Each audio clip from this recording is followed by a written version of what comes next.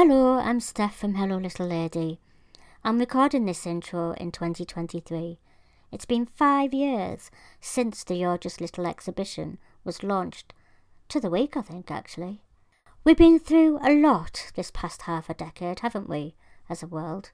The world has been turned upside down with the pandemic and the cost of living crisis in the UK. The issues, prejudice and discrimination raised in the exhibition are still prevalent in the dwarfism community. Yes, there is much more visibility of dwarfism in the media. Ellie Simmons, in Strictly last year, was a highlight, and yes, it appears comedians are beginning to feel the impact of picking on our disability. Yet, we are still dealing with prejudice, ignorance, and sometimes violence because of the way we were born. We are still having problems reaching things, and we are still fighting for much needed support. Please, if you're a non-disabled person, listen and learn from these podcasts to be a better ally. If you're from the dwarfism community, I hope these podcasts and the exhibition go some way to help you feel heard and seen. We deserve to take space in art and cultural settings and society. Without further ado, enjoy. You're Just Little, the exhibition podcast, episode 1, Accessibility. Hello, I'm Steph, the curator, creative activist and artist behind this work. You're Just Little was a photographic exhibition that was first shown in October 2018 at Spectrum Cultural Hub in County Durham. The aim of the exhibition was to reveal the challenges, obstacles and societal assumptions that people like myself with dwarfism face on a daily basis. If you have any questions about the exhibition, feel free to email me over at Steph, S-T-E-P-H, at hellolittlelady.com, over on the website hellolittlelady.com, or you can also find us on social media with the hashtag You're Just Little. That's Y-O-U-R-E, Just Little. The photograph in this episode looks at the theme of accessibility, or the lack of, and the difficulties that dwarf people like me face on a daily basis, and how these difficulties are not recognised, let alone acknowledged by the society we are expected to function in. In the photo, you can see the reflection of the top of my forehead with my sunglasses perched on the top of my head in a mirror in the ladies' toilets. In the background, you can see the toilet door entrance to the right of where I'm stood, and blue doors to the cubicles are behind me to the left. Directly in front of me, I am staring almost eye level with the faucet and the tip of the tap handles, and with the wide splashback dark grey tiles behind them. The basin is directly in front of me at my waist level. For me, this photograph captures perfectly the difficulties I face when moving around the environment, and I say the environment to mean public as well as private spaces. This particular photo shows the difficulties accessing a space that the non-disabled take as a given and an expected right to be able to go to and to use the toilet. From a dwarf perspective, entering these spaces can be and are anxiety-inducing experiences. I'm 4'4", which is 133 centimetres, with a proportionate form of dwarfism. So more often than not, I'm able to reach the door handles to be able to open the door. That said, to be able to open the door because of its weight is a small feat, in using my whole body to push against it to actually be able to open it, which can be painful. There's also the worry if you'll be able to leave the space because the doors are so heavy. If you're smaller than my 4'4" frame, then you also have the issue of whether you'll be able to access the toilets in the first place because the door handles will be out of reach. Then there are the cubicles.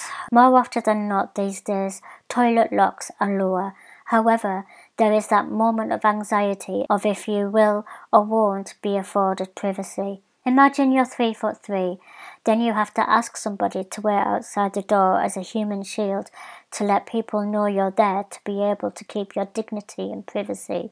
If there is no soul about, this is where you get creative with your coat and handbag against the door and hope that those who enter the toilet space after you notice your visual cues. And while we're here, let's talk about the coat hanger. 99.9% of the time, they are simply out of reach for a dwarf person. This means we have a decision to make. Put our clothing on potentially or most likely dirty floors, or contort our bodies to clean ourselves, which is no easy feat. Then there are the toilets themselves, which can be like mini mountains to climb or balance on. Why don't you just use the disabled toilet, you may think? Valid question. Yes. Think about the disabled toilet space for a minute. Everything is low except, guess what? Yes, the primary reason for using the space in the first place, the disabled toilet. Have you seen how high those things are? That's if we're not challenged for using the disabled facilities in the first place. And therein lies one of the many dilemmas for dwarf people. The non-disabled toilet is inaccessible in terms of getting into, as well as posing a challenge for privacy. There is also the difficulty in maintaining cleanliness to be able to wash our hands, because soap dispensers are often located behind sinks attached to the walls, or the basin and the taps are just too high to reach, or we have to overextend our bodies to be able to wash our hands, which can cause pain.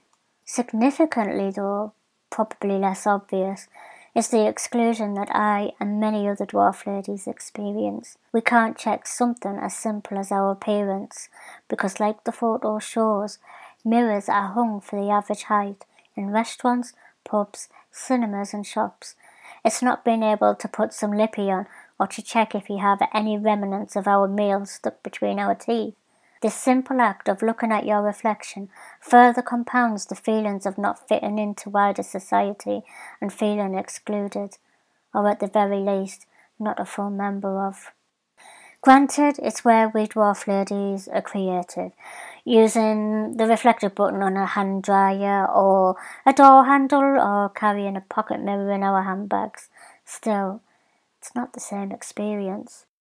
As I mentioned at the beginning of the episode, ultimately what I want to show with this particular photograph are the challenges that dwarf people face on a daily basis in situations average height, non-disabled people take as a given, a right to be able to access facilities and services without thought.